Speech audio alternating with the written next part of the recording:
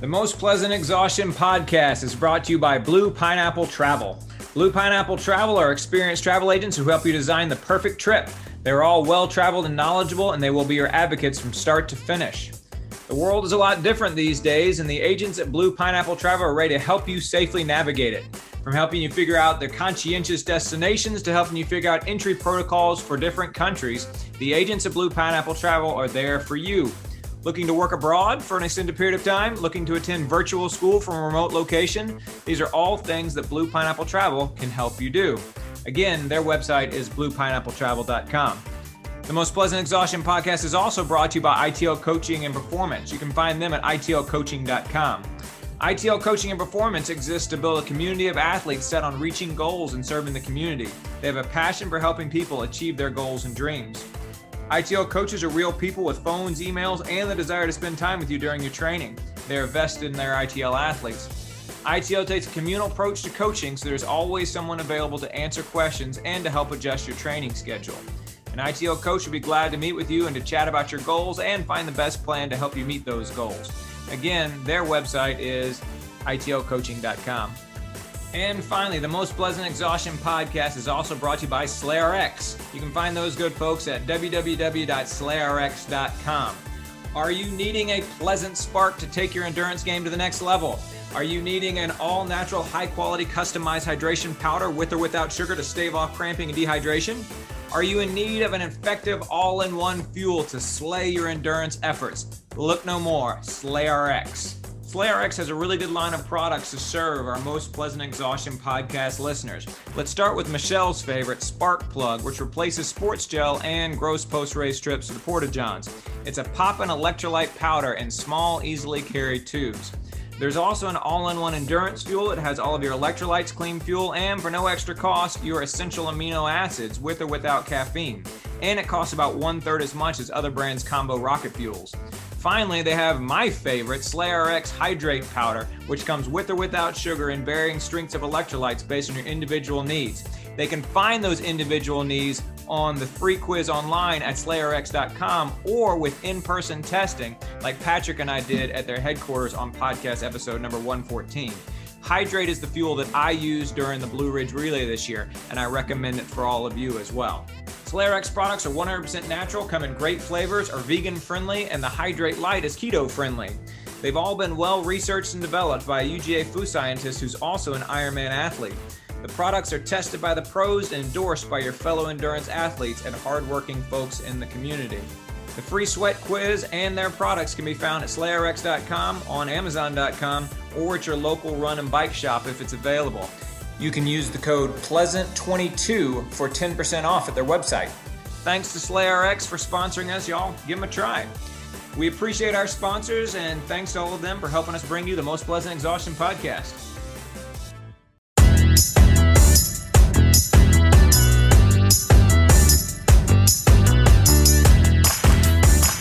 Hello, everybody, and welcome back to the Most Pleasant Exhaustion podcast, brought to you by ITL Coaching and Performance, Blue Pineapple Travel, and SlayRx. My name is George Darden. I'm an endurance athlete and coach here in Marietta, Georgia. I'm a father of twin boys, and I'm a college professor. My name is Michelle Frank. I am an endurance athlete in Atlanta, Georgia. I am a mom to 3 girls and a CPA. And my name is Eric Hall. I'm an endurance athlete and coach in Raleigh, North Carolina, the father to 3 college students and the husband to a beautiful wife, Melissa. Very good. And we are all 3 post-turkey trot here. We're recording this on Friday, the day after Thanksgiving here in the United States. The most popular day of running in the United States is always Thanksgiving. All 3 of us ran races. Let's see how it went here. Michelle, let's start with you. You did the Atlanta Half Marathon, right? Yeah. I'm wondering at what point the word trot is kind of like, I feel like trot is anywhere from, like a 100-yard dash to a 5K. Mm-hmm. But once you get above a 5K, like, are we really still trotting? Point taken. And you know what I learned last night? I was just kind of looking through a few different things.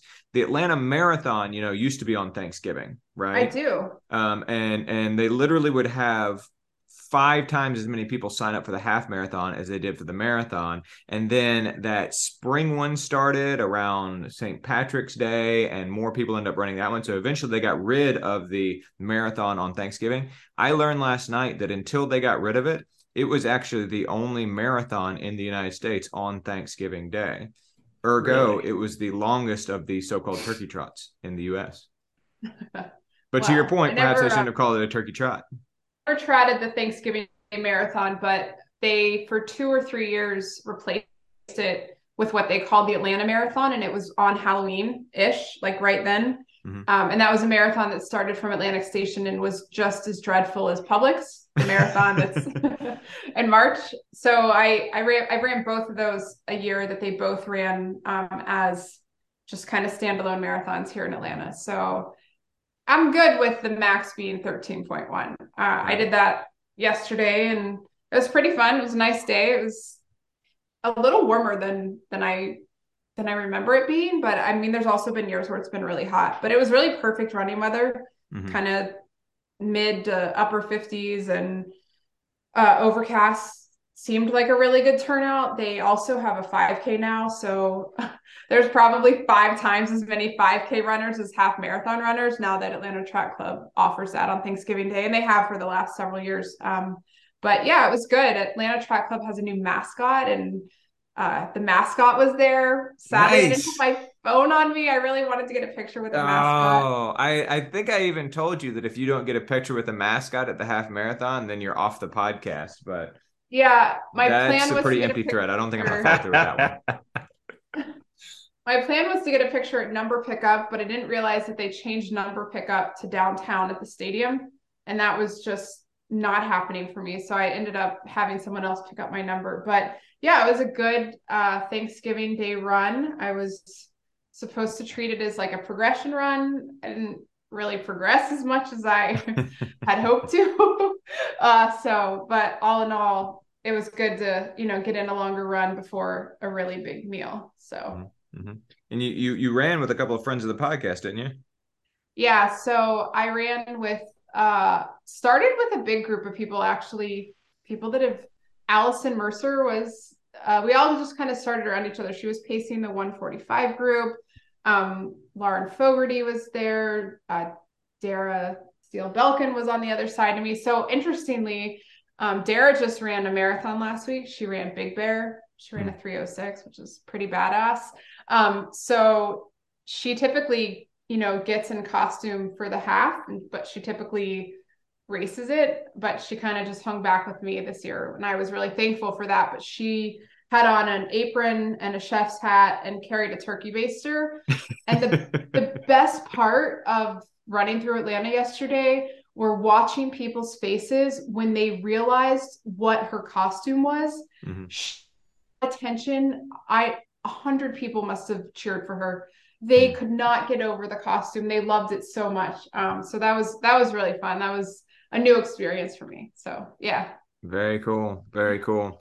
Eric, you were the defending champion at the Skinny Turkey 10K. And you had built your entire strategy around winning the race and defending the title, and that's it.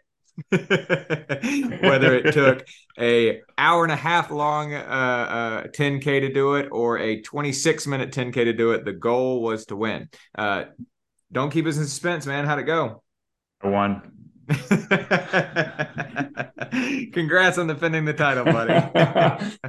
Yeah, it was interesting. I really enjoy this race. It's a Wakefield 10K, half marathon, 5K, and then 1 mile fun run. And it's not a big run. Obviously, if I'm winning a road race, it's not a big run. But it is fun.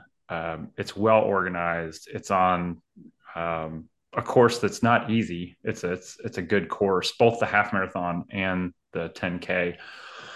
And it's not, heavily trafficked. It's not a place I run all the time. So we really enjoyed it. We've done it 2 years in a row now. And when I say we, Melissa Grace and myself, my wife, my daughter, and myself, we went out there and ran it.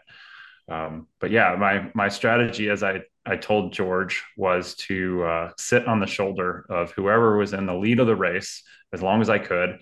And if they're running 730s, I'll run 730s and then run away from them at the end. If they're running 650s or 630s, I'm going to hang on as long as I can and see if I can defend the title. It didn't quite play out like that. It played out a little differently.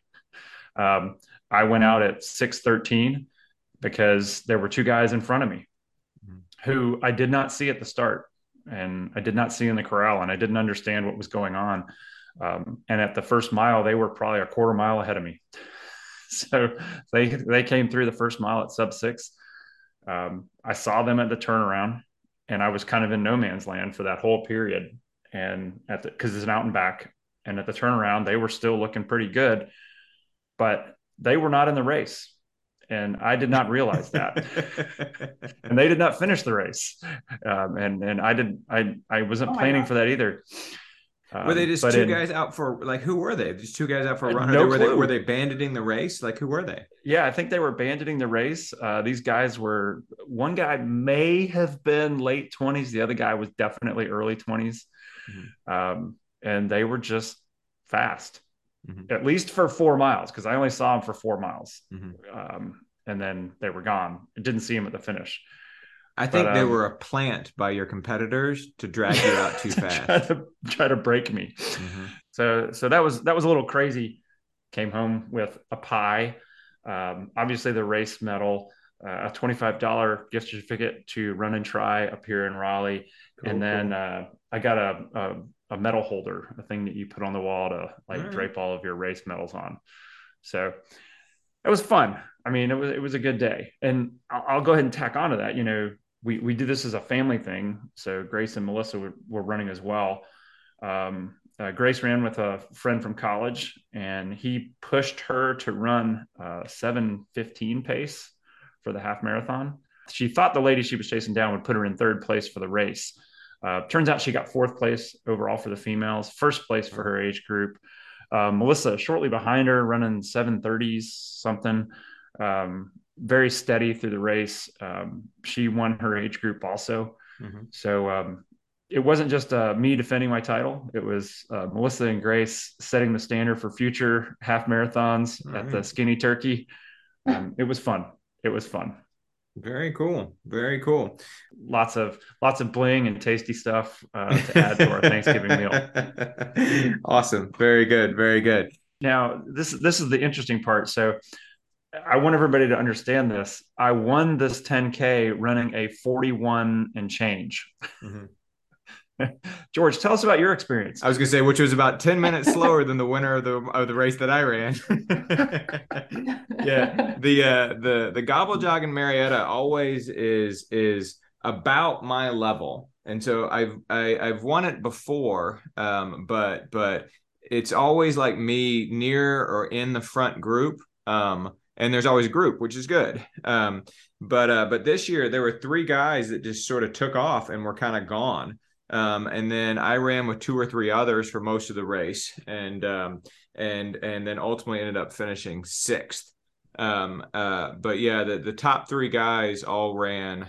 The first 2 ran under 32 minutes, and the second one ran, or the third one I think, ran just over 32 minutes.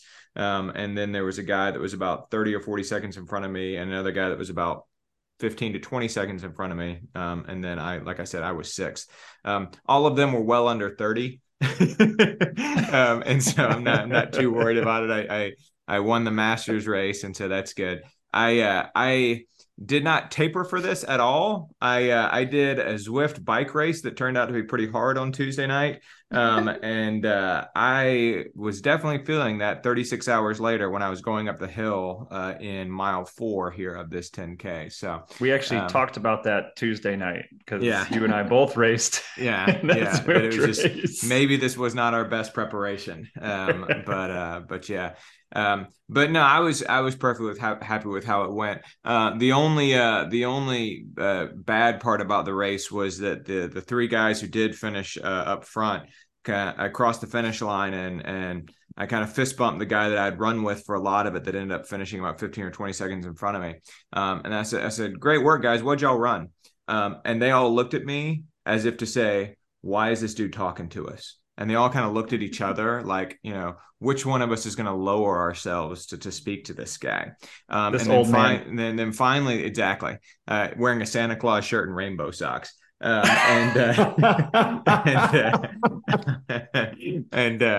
finally the winner goes, I ran 31:11. And I was like, that's great, man. And I just kind of went on. I looked up at Strava later on, and interestingly enough, he works at a local running store. And so I'm going to make a point never to shop at that running store anymore.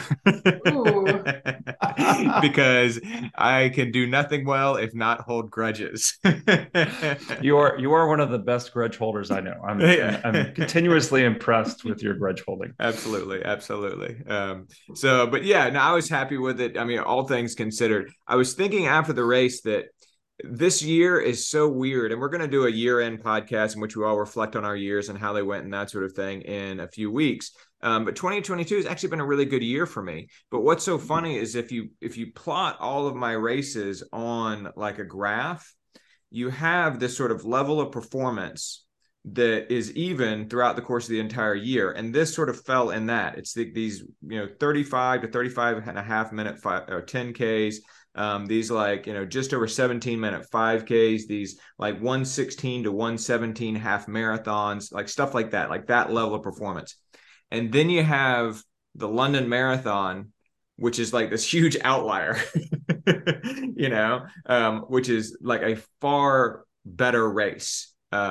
And I'm kind of thinking about, okay, is this what my future is? Like, is this sort of the new normal for me as I move forward post-pandemic, as I approach 50, all of that sort of thing, that I'm going to have like this one level of performance all year long. And then I'm going to have one big A race that just stands super apart from everything else. I don't know. We'll see. And if I am I okay with that? I don't know. But all in all, it was good. My sons, more importantly, ran their first 5K. Yes, I was going to ask you about that. They did well. I mean, this is not an easy course. This is a fairly hilly course with two big hills right around halfway. And they did well. They ran most of the way. The only time they walked was when they were drinking water. And they both ran 39 flat for this 5K course. And so that was solid. Good. Solid. Yeah, first I'll 5K. take it. And it was super crowded too. This is one of the largest road races on Thanksgiving in the United States. Somewhere around like 10,000 to 12,000 people actually take part, and the vast majority are walking and pushing strollers, and they have dogs and all that sort of thing. And we started a little bit too far back in the pack. My sons are already talking about next year doing it again. And I was like, that sounds great. We're going to start a little bit farther up next year. And so that'll be good. So that does lead me into a couple of questions. George father, George coach, George runner, your kids are there. Was there any preparatory, like, hey, think about this? I know you're not like saying like, okay, we're going to go buy a set of, carbon plated shoes and that, but like, what was the preparation talk like? How did you, what level were we at? Yeah, it was funny because both of my sons, one thing that we as parents really try and encourage is them taking on things that are challenging, right? That challenge is good. Like we like things that are hard, right? Trying to encourage them to be resilient and to welcome the opportunity to grow. At the same time, I think one of the reasons why this becomes such a priority for us is because both of them, one of them in particular, but both of them kind of get nervous around challenges. And so immediately prior to the start of the race, and even over the course of the 2 or 3 days leading up to the race, they were like, I'm nervous. I'm kind of scared. I don't know if I can do it. This is, and so we talked a lot about just sort of remaining diligent, sticking to it, being tenacious, all that sort of thing. And they were. They did great in that regard. You will appreciate that with about 100 meters to go, I said, all right, fellas, a lot of people, when they get close to the finish line, they really push hard and they sprint into the finish. It's called a kick. Do you have a kick? Do you want to kick it in? And they're like, no.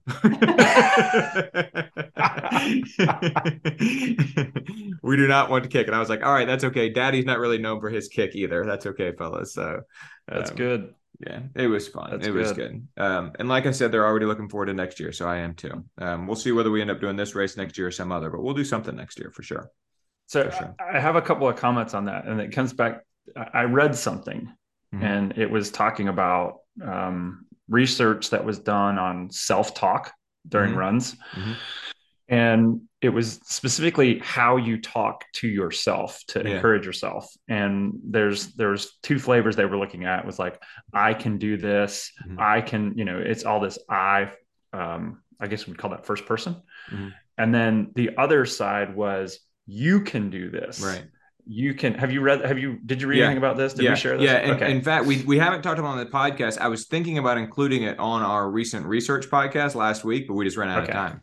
Yeah. Okay. And maybe I picked it up from you, I guess, but I actually practiced that during this race. And what's funny is on purpose, the beginning of the race, because coming out of the Zwift race and still I'm less than 4 weeks out of the 100-miler. I knew that this was going to be a mentally difficult race for me, just mentally difficult to kind of stay on pace and whatnot.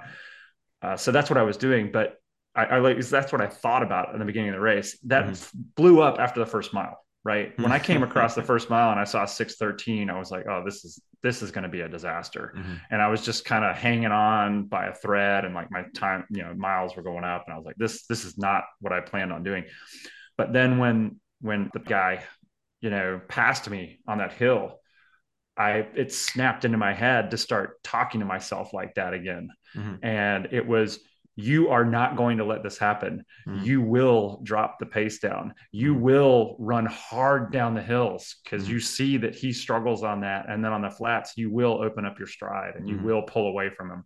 And, I can't say it works. It's a 101, but I can say the results yesterday were positive. You can say that your own experience aligned with what that recent research showed, that actually speaking to yourself in the second person distances you from the experience, and that somehow ultimately creates more effective self-talk. You can do this. You can get this back. You're not going to let this guy beat you. Stuff like that. Yeah, for sure. So that worked great for me. Yeah, no, the stuff on self-talk is super interesting. And there's that research, and there's several others about like using positive language only and stuff like that. I still haven't read any good research on what the best things are to say to other people when running. And certainly as an experienced runner, I have had very much the wrong things said to me over the course of the last several decades, but some of the right things too, for sure. Well, very good. I'm glad that we all had successful outings here for our runs on Thanksgiving, not our turkey trots, right, Michelle, but our runs. Yeah. All right, we want to focus this week on a gift guide. Before we do that, I know that we had some other reflections on some of the things that we talked about last week. One thing I wanted to mention is that a few of the people who do the Wednesday and Friday workouts with me listened to the podcast and had some commentary about the playlist that I make for them every week. They took particular notice of when I gave Eric a hard time for being like a so-called spin instructor, for focusing on like the lengths of songs and stuff. They reminded me that there have been definitely times in our working out together that I have molded the workout around songs rather than molding the songs around workouts. Particularly, there's been at least one time, there might have been a couple of times when the theme was one song per repeat. And so I would play songs that were 5, 6, 7 minutes long. Like that was the musical theme. And the repeat would go from the beginning of the song to the end of the song. On another occasion, and Michelle, you'll appreciate this one.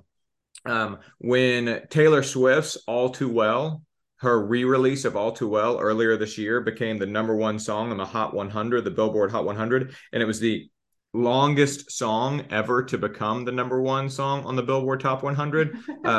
I actually made that song the opening song from our workout, and we did a 10-minute and 34-second repeat which is the full length of that song, which is not a song that has 140 beats per minute, by the way, but was good for just like a nice steady tempo to start off a long 10-minute and 34-second repeat there at the start of workout.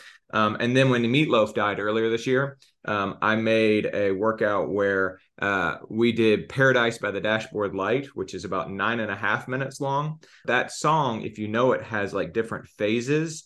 And there were some sprints here and some hard pieces here and some steadier pieces here, all based around the tempo and the story that's being told in that song. And so definitely that was going on too.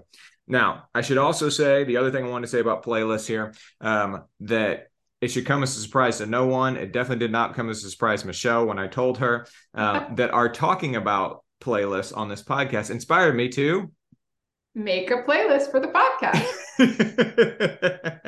Exactly. And so I included all the songs that we talked about last week. We talked about Sabotage and What the Hell by Avril Lavigne, Till I Collapse. Every Time We Touch, Countdown, Right Hand Man, Industry Baby, Jaded, Giddy Up, Let's Ride, like all these songs we talked about. Eric had mentioned like Linkin Park at one point, so I put a song by Linkin Park on there. Every single song on that playlist is 140 beats per minute and up, except for one. My song. The one that's Waka not Waka. is Waka Waka, It's Time for Africa by Shakira, which is a great song, I agree, but it's only, according to songbpm.com, it is merely 127 beats per minute. Michelle said that she would no longer be on the podcast if I didn't put that song on the playlist. And so not only is it on the playlist, it opens the playlist. Oh, gosh. It's funny you mentioned that you made this. There was actually a fair amount of requests out there to share your playlist with people who listen to the podcast. Right. So it was guess what? Apropos. I mean, everybody's in the market for a good playlist that they do not have to make themselves. Well, you will be glad. So every single song on this playlist, as I said, is 140 beats per minute or more, except for Waka Waka, which is merely 127. I also did try and make them a bit more family friendly. I tried to include a wide variety of different music. At this point, it's about 53 or 54 songs long, which I have found through doing playlists. Most songs are about 3.5 to 4 minutes long. So you do the math on that. That's about 3.5 hours long, the playlist is. So it should be able to get you through most of your workouts, maybe not your longest ultra races or your longest runs, but most of them at 140 beats per minute. I listened to it during the Zwift race the other night. I did a workout on the treadmill on Tuesday. I listened to it during that. So kind of bench testing the playlist. Stands up. It's a solid playlist. So George, you're probably going to convert me to Spotify. My whole family uses Spotify. I have not been using Spotify to date. If somebody wanted to find your playlist, how would they do that? Yeah, good question. And so we will put the link to the playlist when we post this podcast. We'll kind of put the link to the playlist, all that sort of thing, so that people will be able to see it.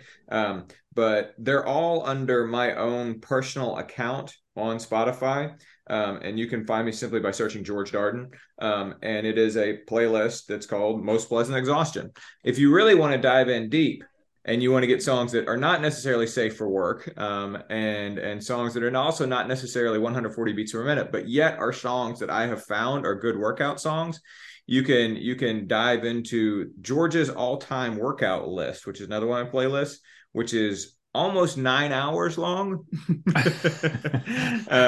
and has pretty much every song I've ever listened to on a workout that I enjoyed, that will definitely get you through most of your longest stuff there. But yeah, by all means, folks, have at it.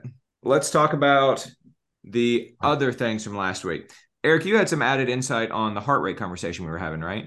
That's right, George. So I've had some questions from runners I know, and I've looked at my own data sometimes, and you notice, sometimes your heart rate data just doesn't make sense.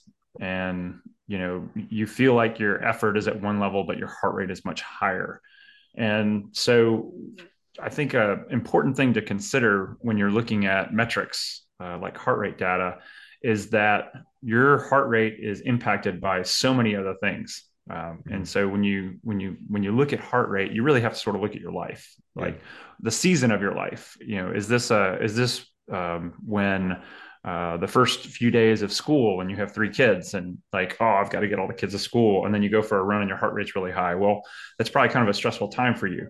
If you're going through a transition, buying a new home, if your kids are going off to college or something along those lines, if it's like a extended period of maybe some high stress, that's going to impact your heart rate too. Anything like lack of sleep, even improper hydration and fueling, or just in general stress is going to impact your heart rate. So the point of this is that heart rate's a great metric. In an event, heart rate can tell you when you've pushed too hard or when you could push a little bit harder, but you really have to look at it over a long period of time. You have to take that step back and say, why is my heart rate where it is? Say during this workout where I ran 5 miles, the same 5 miles I ran a month ago, and now it's 10 to 15 beats lower or 10 to 15 beats higher. And think back to that month ago or that other period and what was going on then. Oh man, I was getting a whole lot more sleep, and this was a really relaxing time in my life. And now all this stressful stuff's going on. Okay, that may have raised my heart rate.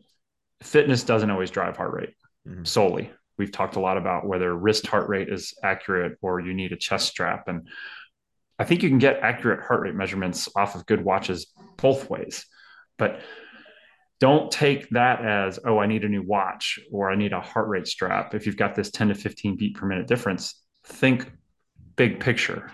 That was sort of the point. That was the added information on heart rate. And I think and the reason why I want to circle back around to it is because it's a super important point, and it's one that I've made when talking to people a whole lot, and that we, in the midst of this conversation that we were having, none of the three of us really thought about it, or at least none of the three of us really brought it up, and that was too bad, and we were kind of remiss in not doing that.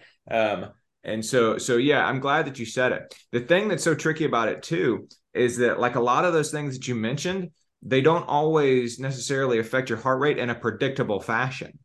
Like, if you don't get a whole lot of sleep the night before, it might make your heart rate higher, or it might actually make your heart rate lower. And depending on the person, depending on some other intervening variables there as well. And so while heart rate can be a really good metric, yeah, you're totally right that you have to kind of take a step out and say, okay, what are some of the other factors that have nothing to do with training, that have nothing to do with the effort on this run, that might actually be influencing the heart rate reading that I'm seeing on my watch? And I think what you have to do is, this really isn't a conversation just about heart rate. This is a conversation about all those metrics. And I like the metrics that you can get off of your Garmin watch or your Coros watch or your Polar watch or your whatever watch, and the app, what it'll show you. But you need to look at sleep last night, sleep over the last month. You need to look at training over the last week, training over the last 3 months. You need to look at where did the races occur? Where am I in this cycle? And then you need to take a complete step back and say, what things can my watch not measure? Right? Yeah. Like what season of life am I in? Those sorts of things. And I think that's really important to really big picture these things, because if you focus solely on one thing, you might be missing the big picture. For sure. We have actually discussed, and we're going to do this sometime over the course of the next 2 months. We've actually discussed looking at all the various features that watches offer and the various things that they tell you, and talking about, okay, so what do all these things mean? And what are the limitations? And is this something that your watch is telling you is worth paying attention to, or maybe something that the company simply put on there, even though it's not really all that well developed yet? And so I look forward to having that conversation a little bit more here over the course of the next couple of months. Maybe we'll do it like after the holidays, once we know a lot of people have probably gotten new stuff. And then good idea. and they're like looking at and trying to figure out whether all this new information and data that they are collecting, if it's really, really worthwhile, because I'm here to tell you, some of it's not.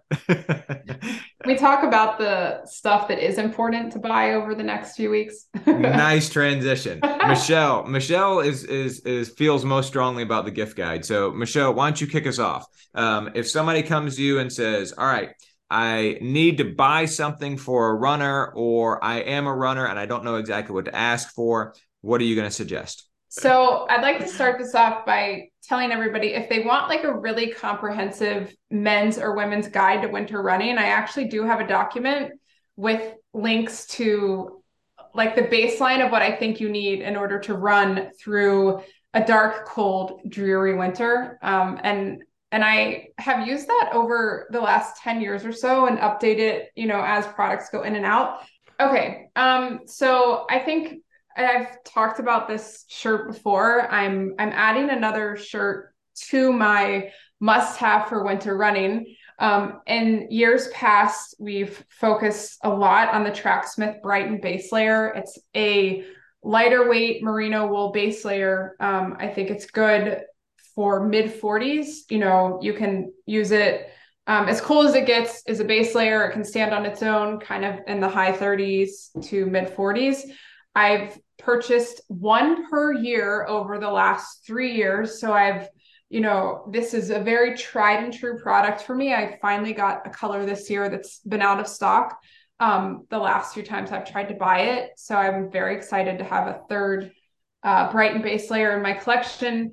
And I wear this for everything. I wear it skiing. I wear it like just out and about, in town. And I obviously wear it mostly to run as soon as the temperature drops. And I would say that it's really, if you're going to buy one shirt to kind of make it through the fall and winter, this would be my choice shirt. How many of these do you have now? 3.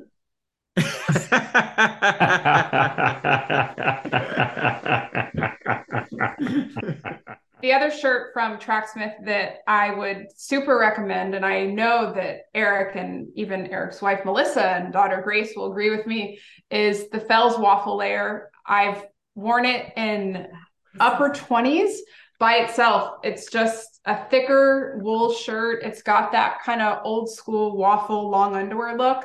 It's a little bit more expensive than the Brighton base layer, but I honestly cannot imagine winter running without it at this point. And I just want to say we're recording on Black Friday, and Tracksmith doesn't do this very often, but they do have just an across the board 20% off code, Gravy20. If you can get your hands on one of these shirts, if they have it in a color or size that you want, first of all, you're really lucky, and it probably won't still be there tomorrow. You should definitely order it today. And I want to be clear that both of these shirts are applied to men and women. I've recommended them over and over and over, and I just get nothing but, oh, this is my favorite shirt feedback after people buy and wear them. So I'm going to start. And yes, I can attest to this because Michelle made this recommendation to Melissa and Grace probably 2 or 3 years ago. And yesterday morning, Melissa and Grace came downstairs. They were wearing the same shirt, the same color, and Grace wasn't having it. So Melissa went upstairs, and because she had 2 of them, she came downstairs in a Fells waffle shirt. I don't know what color it was. It was like kind of like a burnt orange color. And both of them raced yesterday in that shirt. So very good. Eric, you had something on your list that is not for cold weather, but for hot weather, right? Right. So that I think a lot of times we focus on gifts of the season, and what people should, I'm real careful with when I buy stuff like this because I want it to last and I don't want to spend a ton of money for it. So thinking about some summertime items this time of year is actually a really good thing. So the number one thing on my list, and this isn't number one, like most important, but this was something that Grace had when she did her Keys 100 miler. It's the Nathan, it's called the Nathan Run Cool Ice Bandana.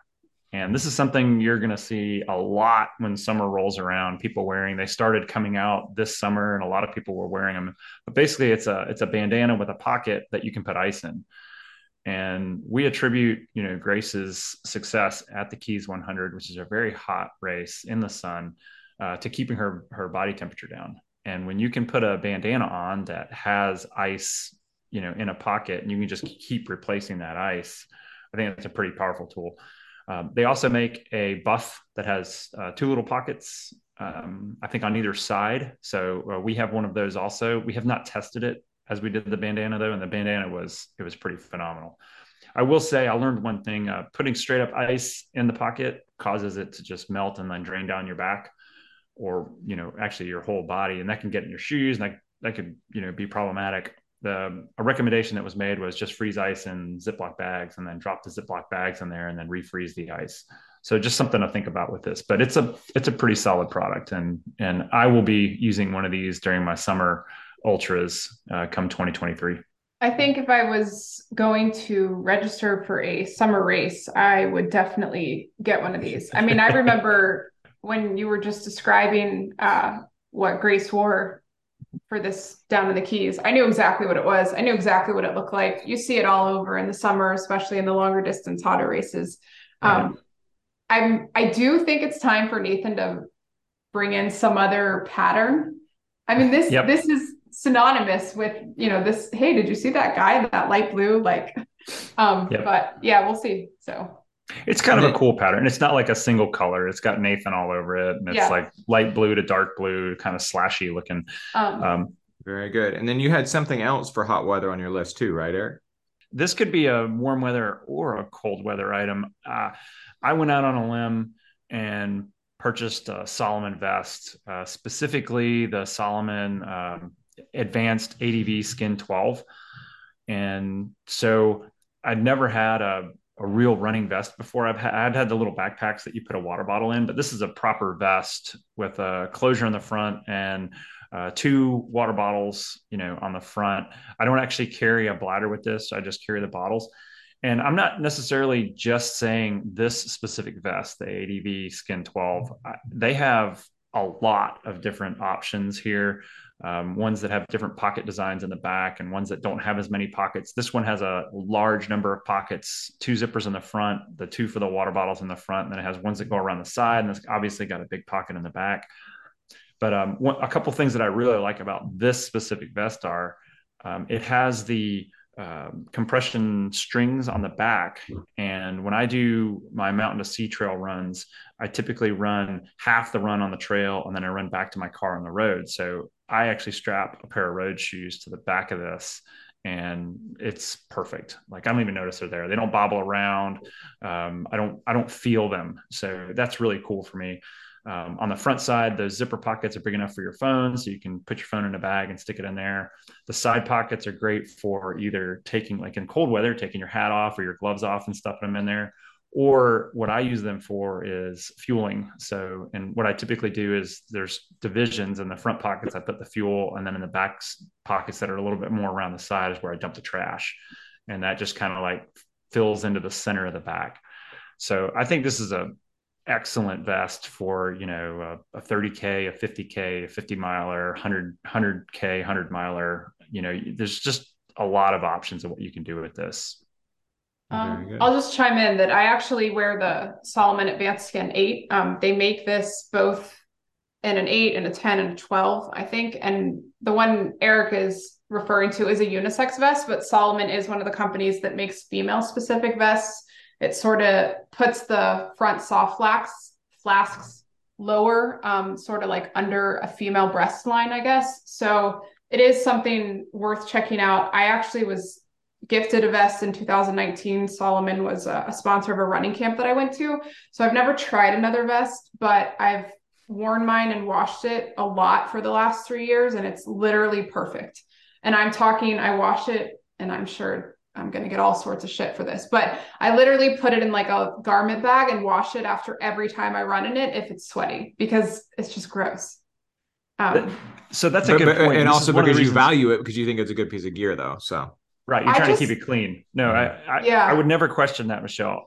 I would suggest this though. And this is something I do with a lot of my gear, with the vest and like with running reflective vests and all that. I simply wash it out. Like when I'm taking my shower, the first thing I do is I carry that in there and I wash it out, wring it out, hang it. And I've never had a stinky vest the next time I've gone for a run. So you don't have to put it in the washer. I would recommend just washing it and wringing it out and hanging it up. Just an option. And that's, I've talked about this before. I do not put anything in the washer and dryer that I don't have to, that I value, because as great as those items are, you do get a lot of wear and tear in the washer and dryer. So Mhm. Yeah, I was talking Yeah. to a friend, a training partner on Wednesday, who said that he takes really good care of a lot of his stuff, but the way that he always washes off his heart rate monitor strap is he just wears it into the shower. He Yep. gets undressed, gets in the shower, but has his heart rate monitor strap still on, walks into the shower, so washes it off and then hangs it over the shower, and so it's able to dry out. So that evidently works out pretty well for him. I do the exact same thing. I take off my watch after every run it under water, and dry it off, and then charge it while I'm showering to let it dry. I think those sorts of things, that little bit of salt, you can really destroy stuff with.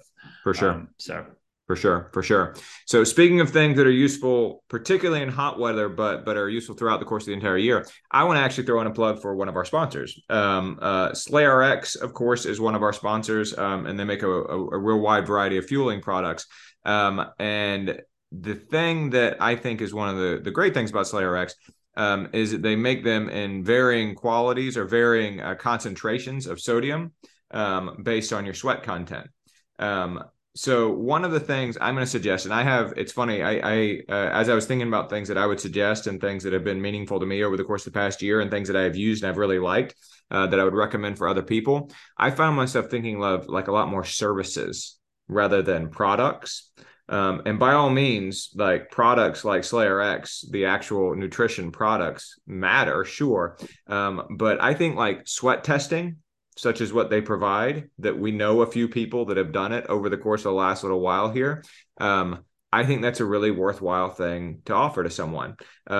When I did the sweat testing on this podcast, Patrick Ollinger and I did it a couple of years ago. That changed me. I knew that I was a heavy sweater up to that point, but I had never in the summer worn a vest such as the type that Eric and Michelle were just talking about. I had never really paid super close attention to hydration, even though I had a problem with getting dehydrated and stuff. Once I actually went through that test and got tested by them and found out that I was losing more than 90 ounces of fluid per hour training in hot weather, that impacted me to such a degree that I actually changed my practices. And so yeah, that's one thing that I'm going to recommend is services such as the sweat testing that you get at SlayRx. I think if you have a triathlete in your life, one of the best upgrades that a triathlete can do for their bike is to get a good bike fit. We tend to want to buy the fastest wheels, and those make a difference. And we tend to want to buy the fastest headsets and the fastest fueling systems and all that sort of thing. But if you're not fit properly on your bike, none of that matters. And so buying a bike fit for somebody is one of the cheapest and most impactful upgrades that a triathlete can make. And also simply coaching. Employing someone to actually coach you. I feel like I have become much more aware over the course of the past year and a half of how much bad information there is out there about how to train. And maybe it's because I've been in like some of the World Marathon major Facebook groups. The amount of bad advice that people running the London Marathon gave to other people running the London Marathon in the London Marathon Facebook group that I was in over the course of the past year is staggering. And of course, the first few times I saw it, I might have like waded into the conversation and been like, yeah, that's not really a good idea to try and run every single one of your runs at marathon pace. But eventually, like the overwhelming amount of information that was out there that was just such bad information, I couldn't fight against it. And so I just had to sort of ignore it. And so if you know somebody that's looking for a good gift over the holidays, giving them a qualified coach that can actually write a schedule for them and can take them through the process of training in a way that is physiologically and psychologically and logistically sustainable, that is something that will pay dividends even after they quit working with the coach. If they can learn from the coach about how to train well, that's something that can profoundly influence the remainder of their entire endurance sporting life. So yeah, those are three things that I want to do. I do specifically recommend SlayRx, of course, for sweat testing, but I don't have a particular bike fitter or a particular a coach in mind with those sorts of things. But that is something that I think that I would recommend as well. Before you move on, I like that because those are basically all coaching aspects. Mm-hmm. It's coaching you on your hydration, Mm-hmm. coaching you on the fit of a bike, because that is a coaching thing, right? It's something that's beyond your level of understanding maybe, and that you need a little bit of outside influence on. And then just coaching in general. And I think a lot of people shy away from that because they think of two things. I'm not good enough to need a coach. Totally. Or a coach is too expensive. Mm-hmm. And there are inexpensive coaches, and there are levels of coaching that maybe match what you want. I was recently talking to somebody about it, and I said, hey, if you don't want a full-on coach, you just want someone to look at your training plan and tell you whether it makes sense or not, hey, I'll do that. Mm-hmm. That's, and because sometimes it's just a second set of eyes. Mm-hmm. I can't tell you how many times, a couple of the runners that I coach ask me a question, and in the back of my mind, I'm like, that is the dumbest thing you could ever do. Like who would race on Tuesday and then race on Thursday and actually expect it to be a good result, right? So, but having that external person, like, just say, okay, let's set expectations for how that's going to go, so that you don't go through this roller coaster of, well, why didn't I perform well? Well, having another voice in there is really important. So for sure, I think that those are great ideas, George. Michelle, what's next on your list? Okay, I'm going to go with one more thing that's going to help you make it through the winter running season. Right. This is a new to me item, and I sort of fell victim to the marketing on it, and then the sales, and also just the brand, Janji, and kind of their collective, statement and what they give back to.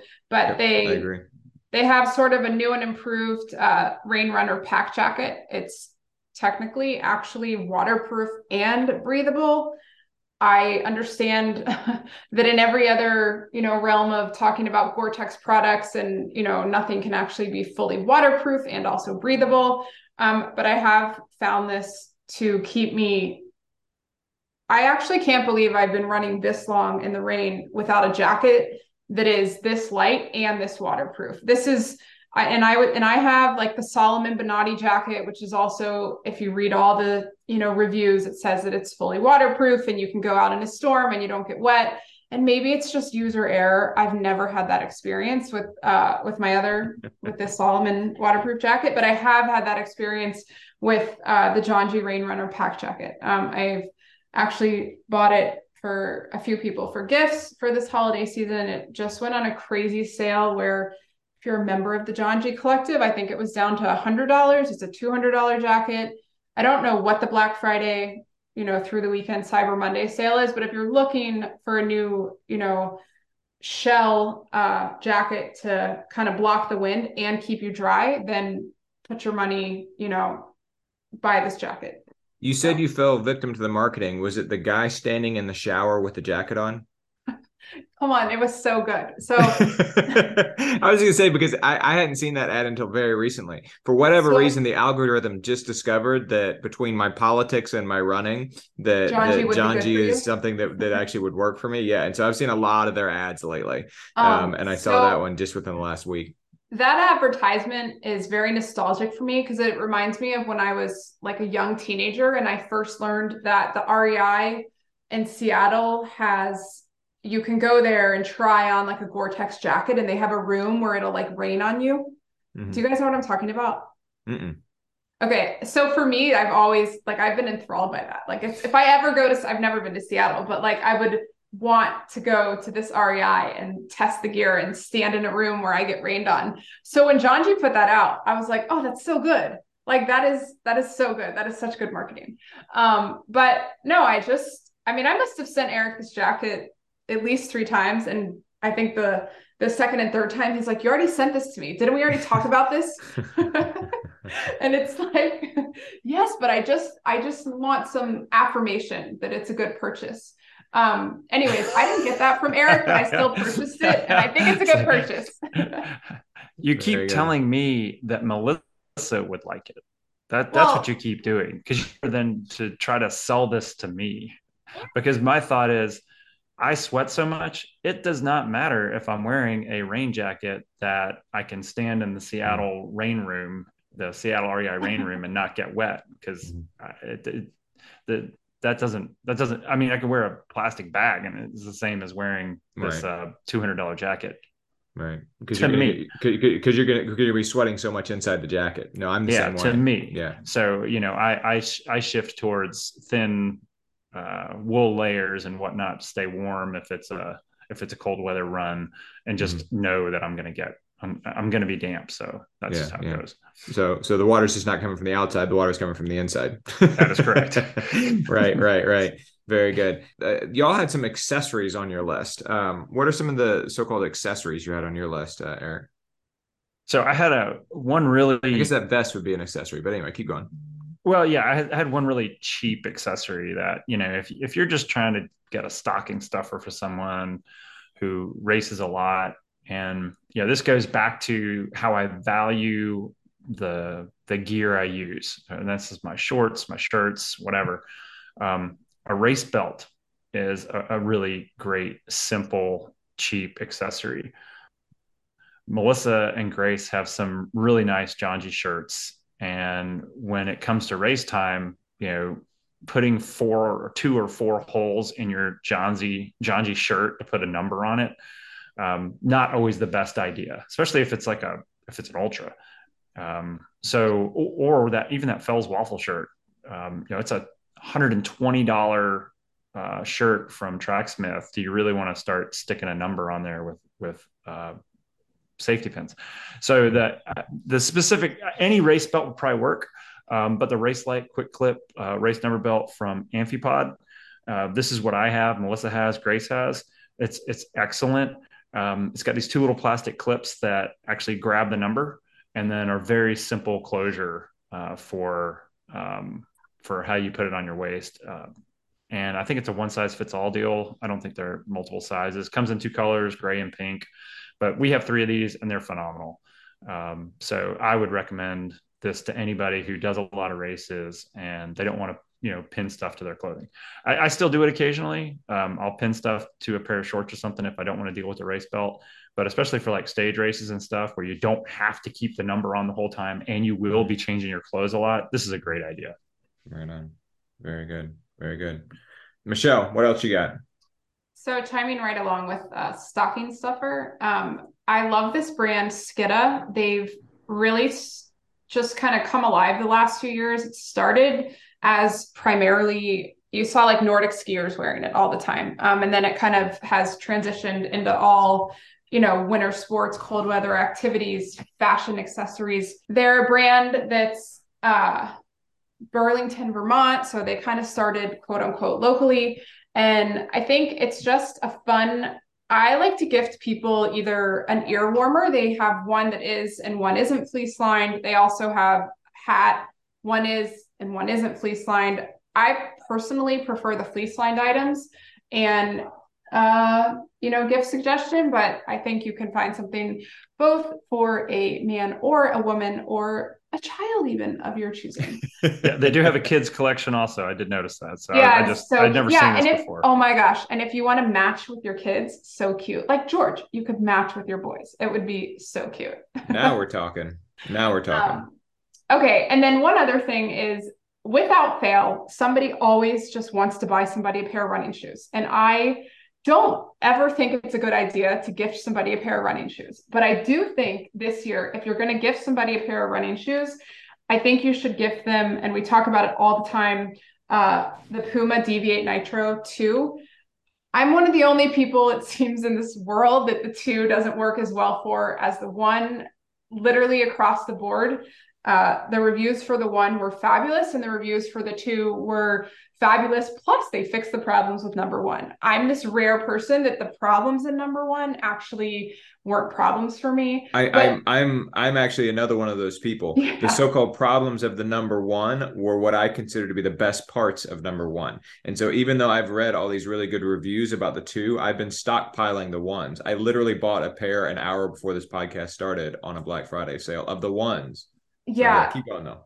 I'm down to one more pair of the 1s, but moving Michelle and George's preference aside, this is a do everything shoe. This shoe is, I cannot tell you how many people that never wear the same type of shoe have tried the shoe and just given it rave reviews. So I would say I'm always kind of a fan of, well, does the Nike Pegasus work for you? Does, like the Brooks Ghost work? Do you want to try a Saucony Ride? Kind of just those tried and true three brands and their three, most popular trainers. But I'm going all in on the Puma fam here. I'm going to say if you're that person and you've got to buy somebody a pair of running shoes this holiday season, please buy them the Puma Deviate Nitro 2. Pick a cool color. They'll look better. They'll feel better. I wish Puma paid me to tell you guys this, but I feel very strongly they don't pay me, and I still agree with my recommendation here. So very just good. Had Saturday Night Live flashbacks. Is when you look good, you feel good. These do look really good. So I've got two items. One's low cost, one's fairly high cost, but both can have serious impacts on ultra runner performance. I have a box of products for minimizing chafing, and I've used probably 10 or 12 different ones, but Melissa found this company, Squirrel's Nut Butter. And I got to tell you, this stuff works. They have anti-chafe sticks, so it's more like a deodorant stick. And then they have the pastes, which come in multiple sizes of little containers. I think I have 4 or 5 of these just kind of interspersed through all the stuff I have, but it's really all the same stuff. I'm convinced it's all the same stuff. If you have a product that you like and it works, great. If you have a product you like and it works and you want to try something else, I would try this stuff. It's not really expensive. And it works. I'll just say that it works. During my last 100, I put this stuff on the night before. I put the stuff on in the morning before the race. I didn't do it again. And I only had chafing in really one spot. And it's because I didn't do a good job of applying before. Everything else was just fine. So I think that's a great product. The second product, and I'll break this down into two. George and Michelle joke about, you always know the serious ultra runners out at Kennesaw because they have poles and they go slow. Trekking poles are a big I don't think deal. I've said the slow part, but I've definitely said the poles part. Keep going. Okay. And button-down flannel shirts. And button-down flannel shirts, yes. Sure, and beards and trucker hats. Keep going.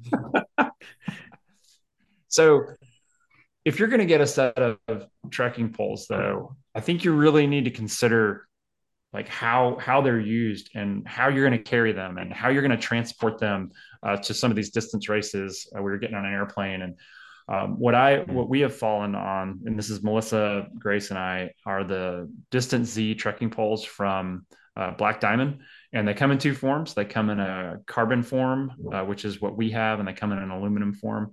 The things that I like about these, they break down to 1/3 of the size or 1/3 of the length because it's a Z. That's what the Z stands for. You can break the pole down. It's a single little push button that does this. It's adjustable, so if it ever gets loose over time, you can tighten them back up. But they're just super lightweight. When they fold down to that small size, I can strap them into that Salomon pack just like I do the shoes on the back. I can even almost fully tuck them into the zipper pocket. They fit in all my boxes that I bring out to races for ultras and whatnot. So it's not like I have this pole sitting there. And unlike a telescoping pole, a lot of people, want to buy a telescoping pole. Unlike a telescoping pole where if the mechanism fails, the pole will start to slide on you. These are Z poles. So the mechanism is not actually taking the stress as you're utilizing it. And even if that little push button fails, you can continue to use the pole during the race. It will only impact its ability to operate slightly. So something to just consider when you also are considering, like, I'm going to be out there for 100 miles. Like, what is the longevity of this product? And then when you're out there for 100 miles, even if you're going to carry it in your hands, they're nice and lightweight. You can fold them and carry them in your hands, or like I said, you can put them on your back. So the Black Diamond Carbon Z trekking poles or the aluminum version, it's about a $50 difference between the two. Very cool. Very good. Yeah, definitely. I would not have known what poles to say. So I'm glad that you made a recommendation with those for sure. All right. I'm going to flip back into what I was saying before around services and less tangible items, I guess you could say. And the other thing I'm going to offer or suggest are subscriptions. I have found that having subscriptions to various things have been really worthwhile for me over the course of the past short while here. I subscribe to Spotify. I'm a premium user on Spotify, as we've talked about before. I use it to make all of these playlists, and I can actually play the playlist in the order that I want them to be played because I'm a subscriber to Spotify. They do have a free version, but I pay for the premium version there. I'm a subscriber to Trainer Road, which has all sorts of various features, including the group workout feature that I use every Wednesday and Friday. I'm a subscriber to Wahoo System, which was formerly known as Sufferfest. Whenever I do a workout on there, either Eric or our friend Lee will remind me that it should be called Sufferfest rather than Wahoo System. But they have a wide variety of things. I'm a subscriber to Zwift, as everybody knows, and I use that on a regular basis. But then I also subscribe to Runner's World Online. We as a podcast subscribe to Outside Online, which has a lot of really good content, and it has a really broad subscription base there, so that you can read things that are written by Alex Hutchinson and David Roche and many, many other people. I would suggest that some subscriptions are some pretty good things that you can give to people as well. Now, if you're not into, or if they're already subscribed to all the magazines and Spotify and all the different training platforms and all that sort of thing, I might suggest a meal delivery service. When I decided about 8 weeks out from the London Marathon to try out Paleo for Athletes, that was a challenge for me because it's not a meal approach or an eating approach that really works for my family. My wife, we've had her on the podcast before, is a vegetarian. And so to have a really heavy meat and protein based eating plan was not something that was simply going to work. And so I ended up subscribing to a meal delivery service called Trifecta that has a paleo meal delivery service. And they would send me a box every week of 10 different ready to eat meals, basically, that you would heat up on a skillet. And I would eat those while the other people in my family might eat something else. I since then have tried another one called Factor, which doesn't have as many options, but the food tastes better. It's a little bit higher quality. And that's been pretty useful for me as well. And I've actually continued the subscription, even though I am no longer eating as strictly paleo as I was before. And so what I found is that that's a really good way to kind of fill in a gap, if you will. Well, I really want to eat better, or I really want to experiment with this different way of eating, but I don't know exactly how to make it work or how to do it. Whether that's being a vegan, or whether that's doing paleo, or whether that's doing keto, or whatever it is that you want to try. There are meal delivery services that can kind of jumpstart all of that for you. And so they can get pricey. But that's something that I would certainly recommend looking into as a gift as well. Michelle, wrap us up.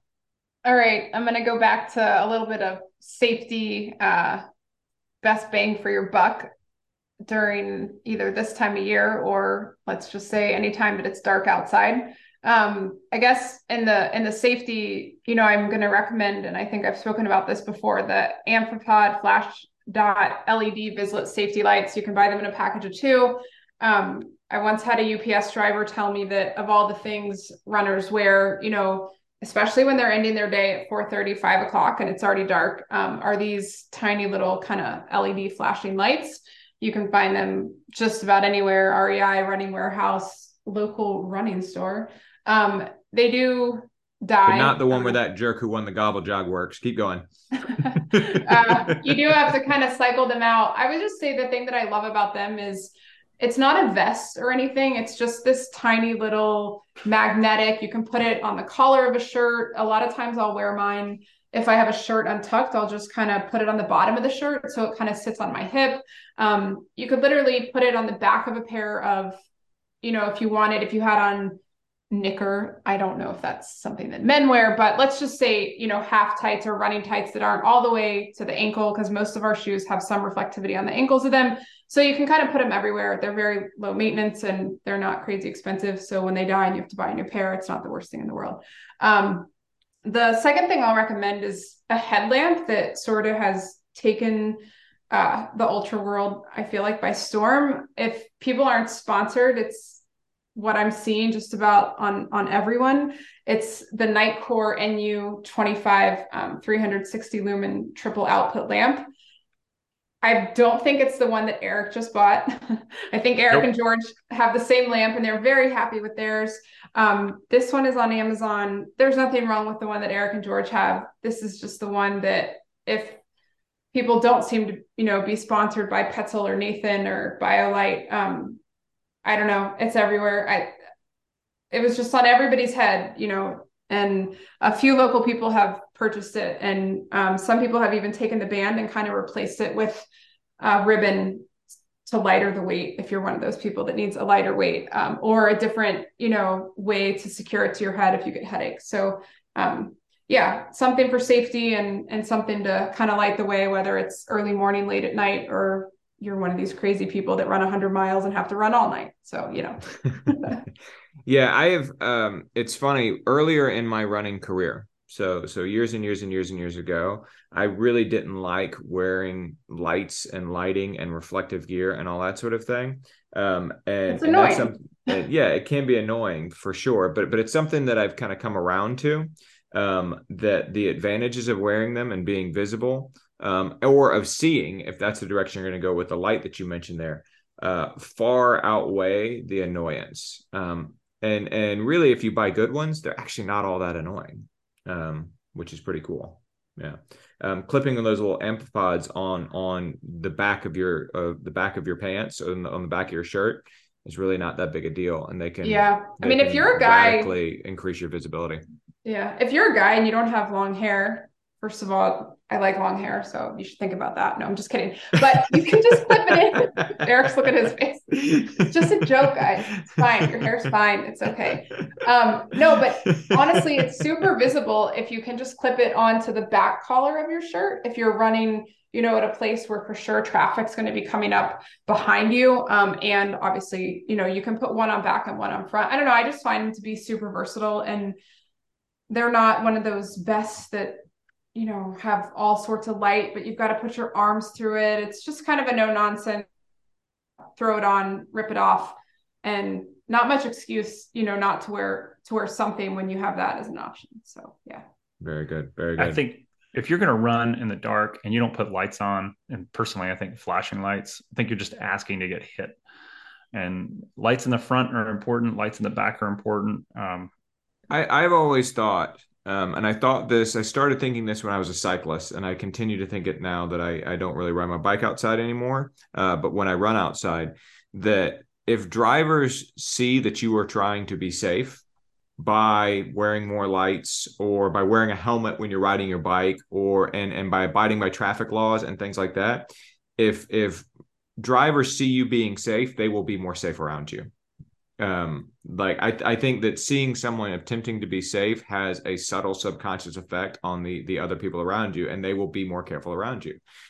If they get the sense that you are reckless about your safety because you're not wearing a helmet, or you're riding your bike against traffic, or if you're running down the middle of the road, or whatever, or if you're wearing all dark clothes, and no lights, I think they're less likely to be careful around you, because they think that you don't care about your own safety. And so, yeah, I agree. I agree. So yeah, doing things to increase your safety not only will make you more visible, but also I think will mean that people in cars will be more careful around you. One point about that headlamp. So Michelle, you mentioned this when I was looking at headlamps, and I'll be honest about why I didn't get it, because you're right. You see a lot of people wearing it, and it's actually very inexpensive. And it has a lot of the same functions that my Black Diamond lamp has. It's because I don't know what Nitecore is. I tend to buy fairly large company, established products. I've talked about Black Diamond. I've talked about Salomon. Those are companies that have been around for forever. Sure. And Nathan, I expect my stuff to be around for forever. And that's not to say I'm willing to spend anything on anything. I will find a deal, but I will tend to lean towards the more established companies when I buy this stuff because I expect it to last a long time. And if it doesn't, I expect them to back that up. I don't know anything about this company. I'm not saying good or bad. I'm just saying that was what drove me away from this. And I said, I'm just going to go buy another Black Diamond headlamp. Yeah, you make a good point. I tend to make all purchases along the same line of reasoning.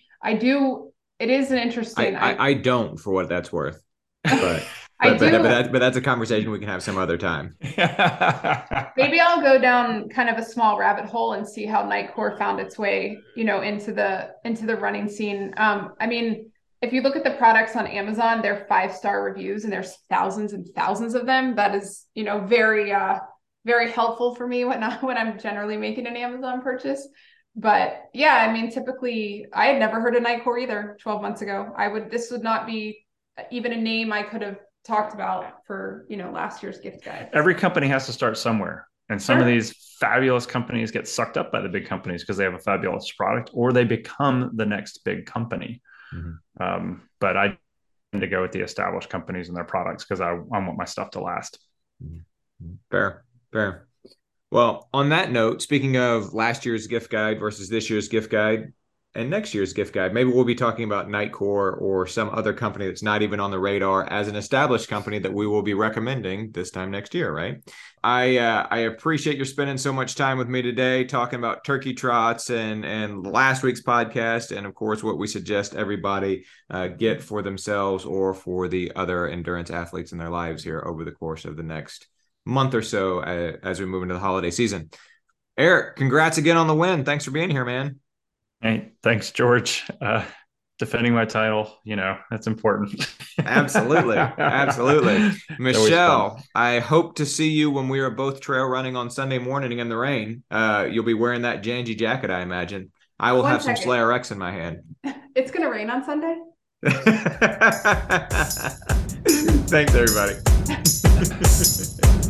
Is it going to rain on Sunday? Thanks again for listening to the Most Pleasant Exhaustion podcast. You can find us on Facebook at facebook.com/pleasantpodcast, on Twitter @pleasantpodcast, or on Instagram, Most Pleasant Exhaustion. We're available on Stitcher, SoundCloud, Apple Podcast, or Spotify, so share us with your friends. Don't forget that we're sponsored by ITL Coaching and Performance, who you can find at itlcoaching.com, on Twitter @ITLCoaching, on Facebook at facebook.com/ITLCoachingPerformance, and on Instagram, ITL Coaching. We're also sponsored by Blue Pineapple Travel, bluepineappletravel.com, facebook.com/bluepineappletravel, and on Instagram, Blue Pineapple Travel. And finally, don't forget we're sponsored by SlayRx. That's slayrx.com, facebook.com/here4SlayRx, that's the number 4 SlayRx, Twitter @officialSlayRx, and Instagram here4SlayRx, the number 4 SlayRx. Discount code PLEASANT22. On behalf of Michelle Frank, Patrick Ollinger, and Eric Hall, I'm George Darden. Thanks for listening to the Most Pleasant Exhaustion podcast.